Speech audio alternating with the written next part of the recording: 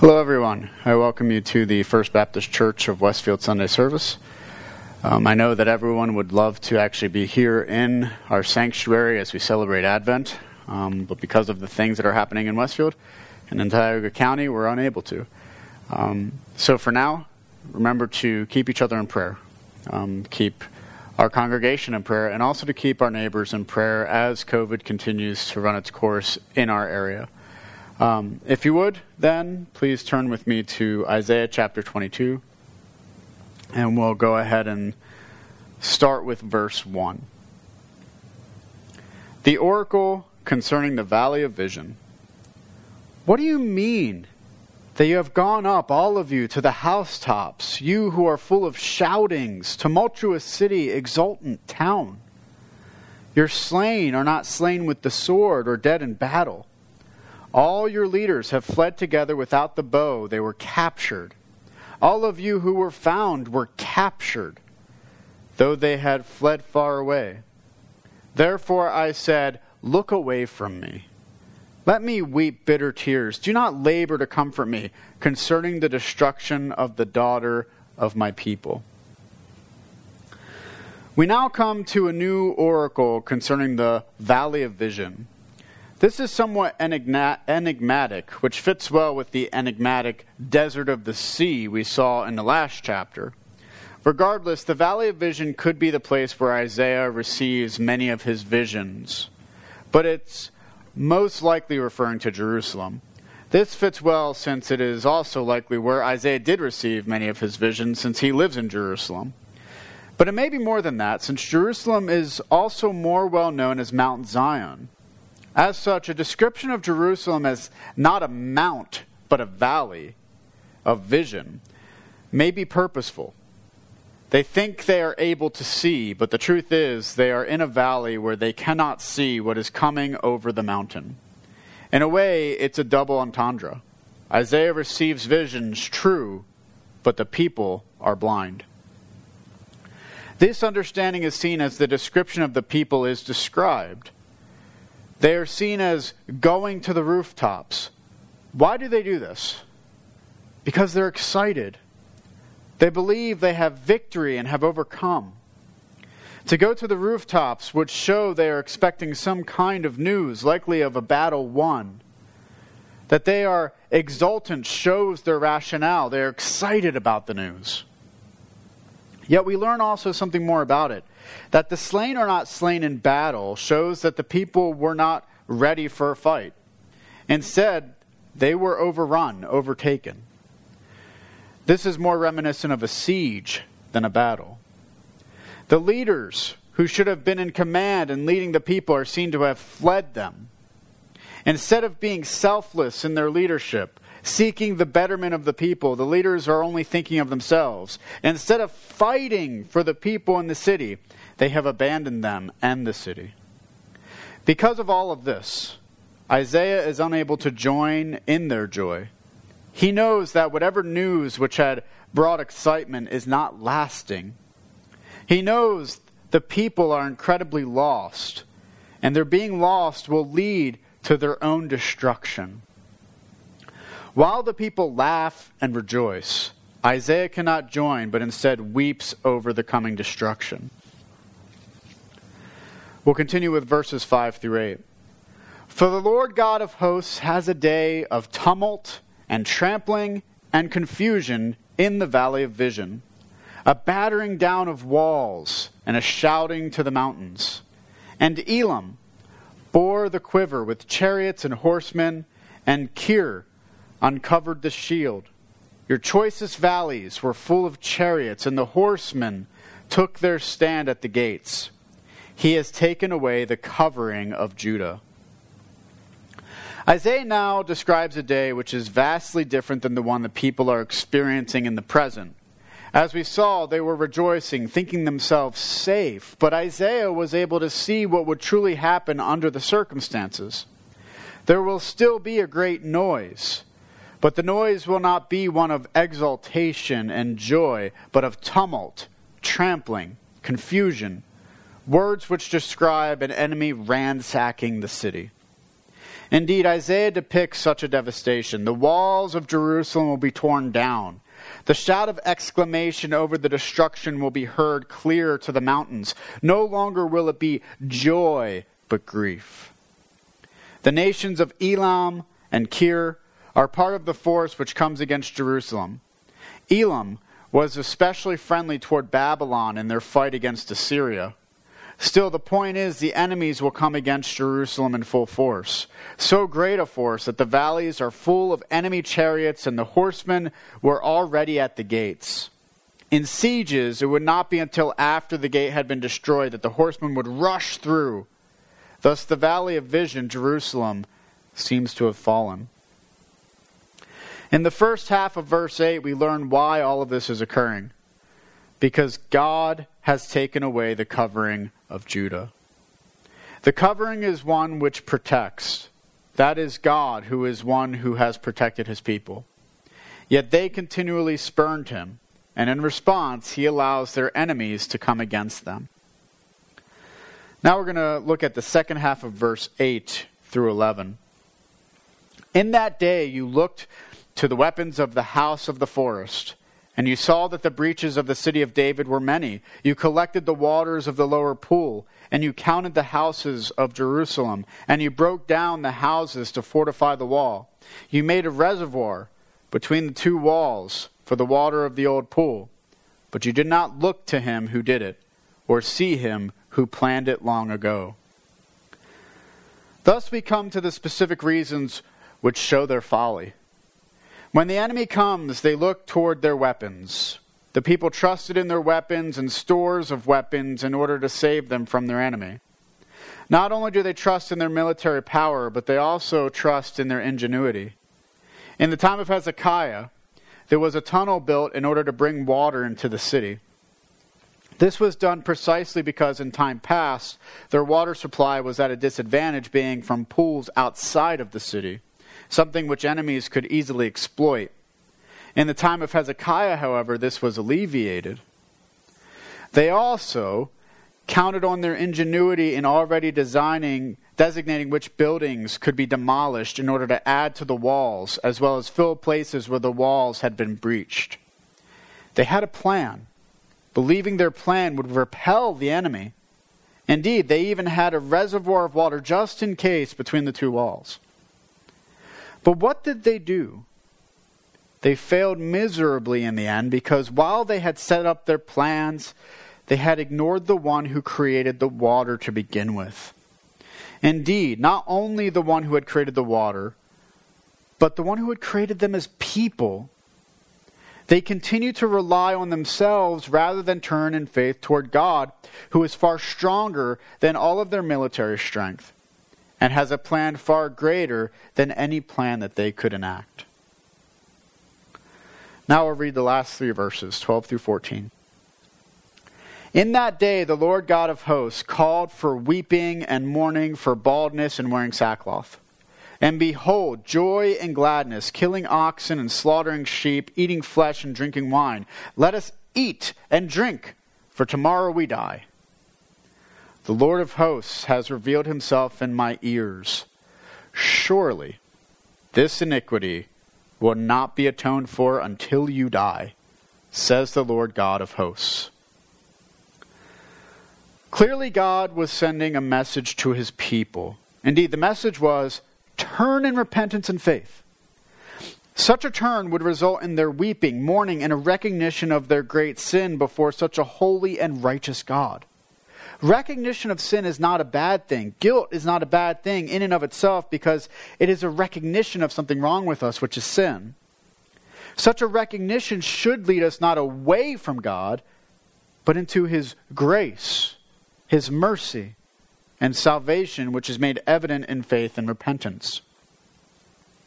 Instead of this, however, the response by the people is joy and gladness. Instead of turning away from their sin and turning toward God, they party. They say, so what if the destruction comes? Let us enjoy today. They have no care at all about what is coming against them. And all the warnings of the coming destruction are completely and utterly rejected by the people who continue instead in their revelry. We notice it is not just simple satisfaction, but complete and utter indulgence. So the people have essentially spit in God's face. The response from God is a simple one. Such a rejection of himself for the things of this world only leads to destruction. That their iniquity will not be atoned for, not because there is an inability, but as we learned previously from Isaiah 6, the people have hardened their hearts. They will not turn, and in not turning, they doom themselves to destruction. For such a people there can be no atonement because they do not seek God and his grace and his mercy and his love. So the main point of these verses are to describe the situation with God's people. They continue to rely on the things of this world rather than the God of their salvation. Because of this, it leads to them spurning God. Instead of trusting in him and his prophets, they turn their own way.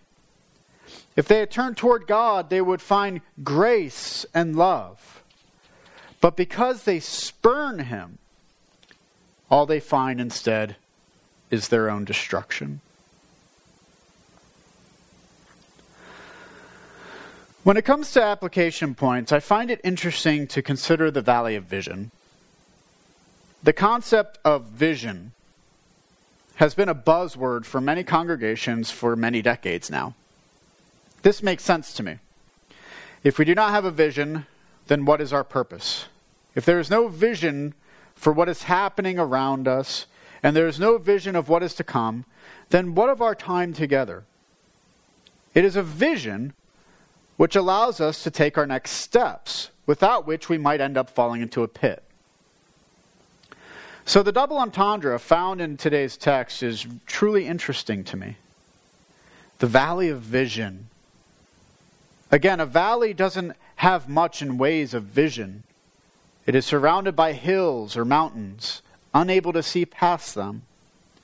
The only way that anyone within the valley could have vision would be if the vision were given to them by someone who knew what was happening outside of the valley itself. Yet the people, they are not so wise. They look around them and conclude they're fine. They have no need to look beyond themselves because they believe they are safe and secured in their valley. That their technological marvels at the time will sustain them. Their walls should fortify them. Their weapons should preserve them. When they look only to themselves, it can be easy for them to conclude there's really no reason to worry. This, however, is the problem itself. By not having vision, they do not see the coming doom. By ignoring the prophet's calls, indeed God's own calls to them, they show themselves to be lacking any vision at all. Their technological marvels will not sustain them. Their walls will not fortify them. Their weapons will not preserve them. Some might chastise them for their short-sightedness. But the truth is, we in our modern times should always be cautious to heed what occurred in the past.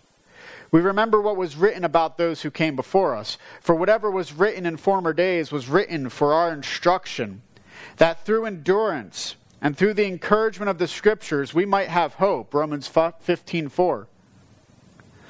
All too often, we can believe that what was written about the people in the past was only for them. But the truth is, it was written for us as well. To learn from them. Not to only learn from the good they accomplished, but also to learn from their folly. If we do not take heed of those who came before us, their good and evil, then we will find ourselves without adequate vision as well. Our churches will slowly dissipate. Our society will continue its downward spiral to chaos. And all will join in saying and singing, "Let us eat and drink, for tomorrow we die." This is the case for us if we should have no vision. It will only lead to our own demise. It is true of society, but it is also true of our congregations. In both, we are able to see the folly of the ancients. When it comes to society, can any society in the world boast of the technological achievements of the United States? Can any boast of the mighty defenses we have constructed? Can any society boast of the military strength which we possess? Yet what is the vision? We seem overwhelmed by the philosophies of the world, a world untethered from reality. We are continually blinded by the ideologies of the day, by the continual change of meaning that none could possibly keep up. Can we say our congregations are any different? We've attempted to construct our defenses against the world, yet what do we find? The world's beliefs are continually invading our congregations. The rise and acceptance of sexual immoral practices. The belief that Jesus is not the only way for salvation. The falling apart of the historic Christian faith where none remember what we believe or why we believe it. A view of the world which is just like the world's view of itself. If our vision is no different than the world's, is it possible that we have become like ancient Israel? Are we in a valley? For this, is there any hope? Is there hope for a future if there is no vision? Who can see today, let alone tomorrow? Have we become short-sighted by our own indulgence? Have we allowed ourselves to become complacent in the world of ideas? Have we allowed ourselves to be duped by lesser philosophies which seek to undermine the historic Christian teachings? And have we allowed ourselves to become silenced in the face of subjectivism, where truth has no permanent dwelling, but instead changes at a whim? Many have joined in the chorus to change what we believe for the sake of the common good or love. But what is good? What is love? Many are unable to answer even these questions, constantly being sidelined by the justifications we encounter by the world around us. Unable to provide a visionary response, we join with the popular answers. So many congregations, so many individual Christians have simply succumbed to the answers of the world. Why does this happen? What has caused this to happen with so many? The answer may lie in that we have allowed our eyes to be blinded. We have allowed our hands to be bound. And we have allowed our mouths to be silenced. In other words, we have allowed our visions to be so focused in the valley that we have allowed the world to pass through us without any warnings. Instead of being aware of the world around us and the repercussions, the true repercussions of Christ as Lord, we have found ourselves to be short-sighted. We thought that we could be saved if we were just able to keep the world at arm's length. And yet here we are now in a crisis of faith and knowledge because we lacked vision on what was happening around us. We have been stuck in the valley, unable to see over the hills, thinking we have been safe. The issue with what we have done is not that we have been cautious, but presumptuous. It reminds me of King Saul, who was told to go against the Amalekites and to put destruction all the spoils. What did Saul do, though? Instead, he took back the spoils in order to sacrifice the spoils to God. How did God respond? We are told the following in 1 Samuel 15:22 through 23. And Samuel said, "Has the Lord as great delight in burnt offerings and sacrifices as in obeying the voice of the Lord?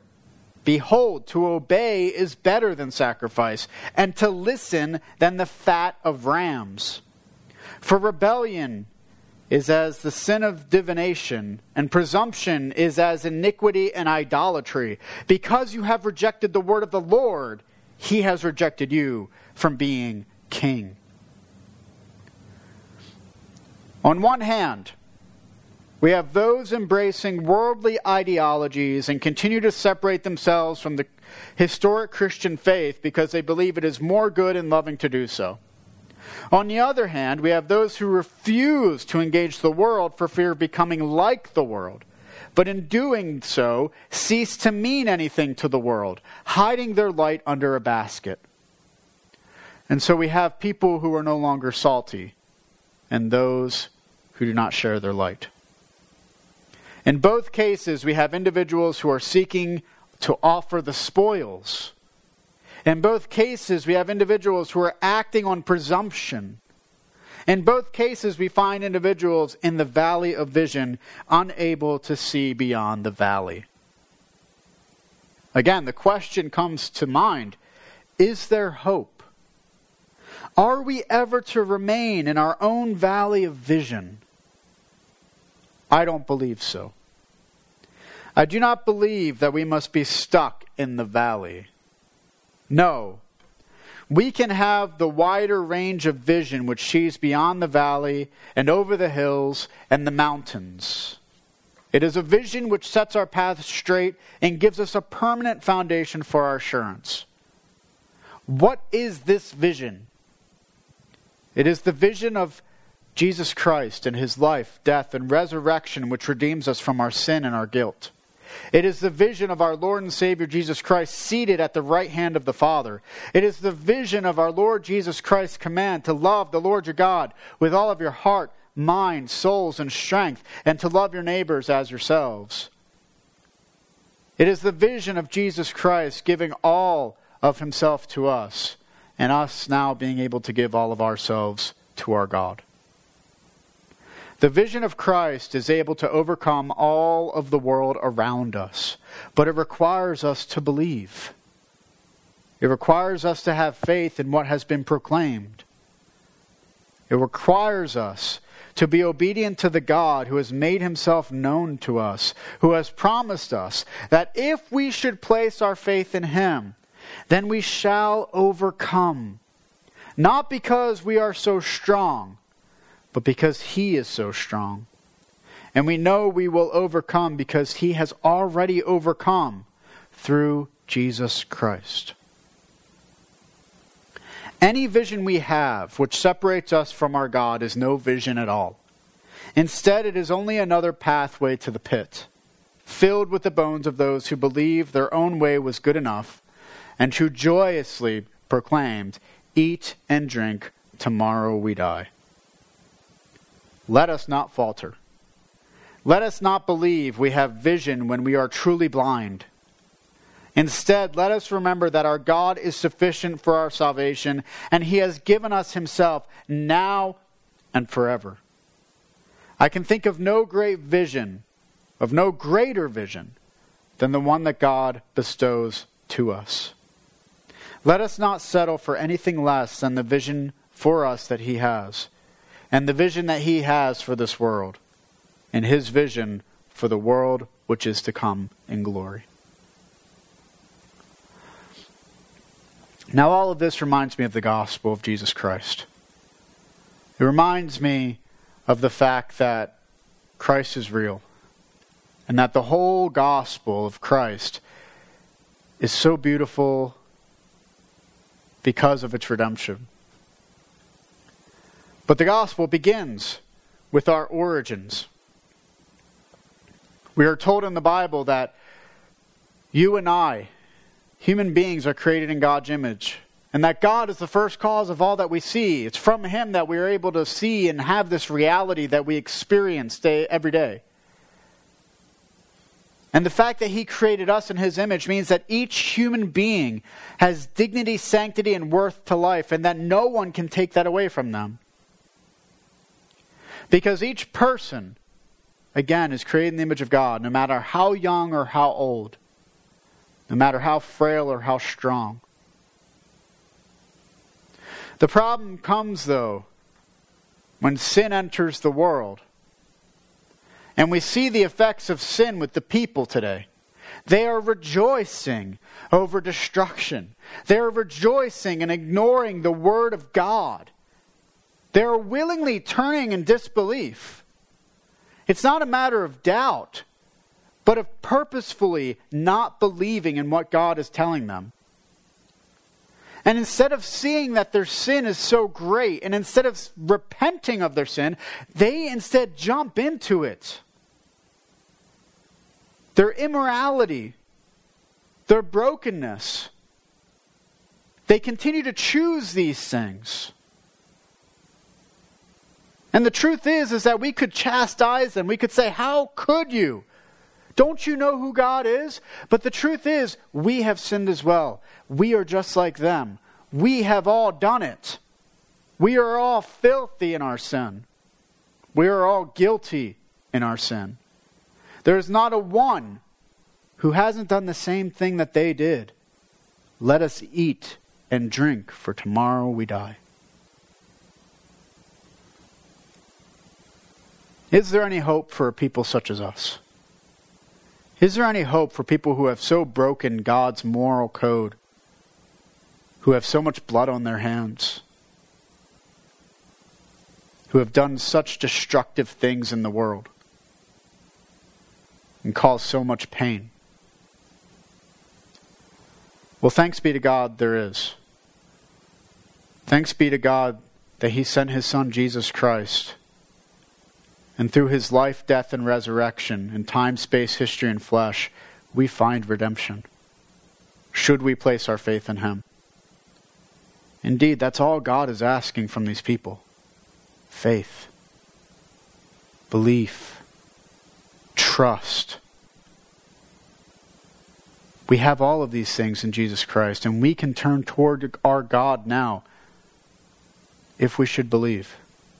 And that belief will cause in us a desire for repentance, a turning away from our sin and turning toward God. Righteousness, holiness, to glorify Him. For those who don't believe, though, there is condemnation. There is judgment. And ultimately, there is eternal death. But for those who believe, there is glory. For those who turn in repentance and faith, they will experience God Himself. First in this life, and we'll see glimpses of it in this life. But then further down the road, into eternal glory with our God. I encourage all of you, don't be like the people. Don't be blind. Instead, turn to God and He will let you see. He will give you grace. He will give you mercy. And He will bestow eternal love upon you, should you place your faith in Him. Let us pray. Father, we thank You so much for what You have accomplished through Your Son, Jesus Christ. We thank You for Your prophets who proclaim the truth. We ask, Lord, that each one of us would continue to desire to honor You, that we would seek to glorify You in this life. And Lord, we thank You for those who came before us so that we could learn. And Lord, we mourn because of their folly. But we also know, Lord, that we can be transformed. And that though we are a people of folly as well, You can change us for good. So Lord, we give You praise, we give You thanks. And it's in Your holy name that we ask for Your blessings. In the name of Your Son, Jesus Christ. Amen. I thank you for joining us this wonderful Sunday. I pray that you all again remain safe and healthy, and I pray that you would continue to glorify your God. Continue to be salt and light. Amen. God bless everyone.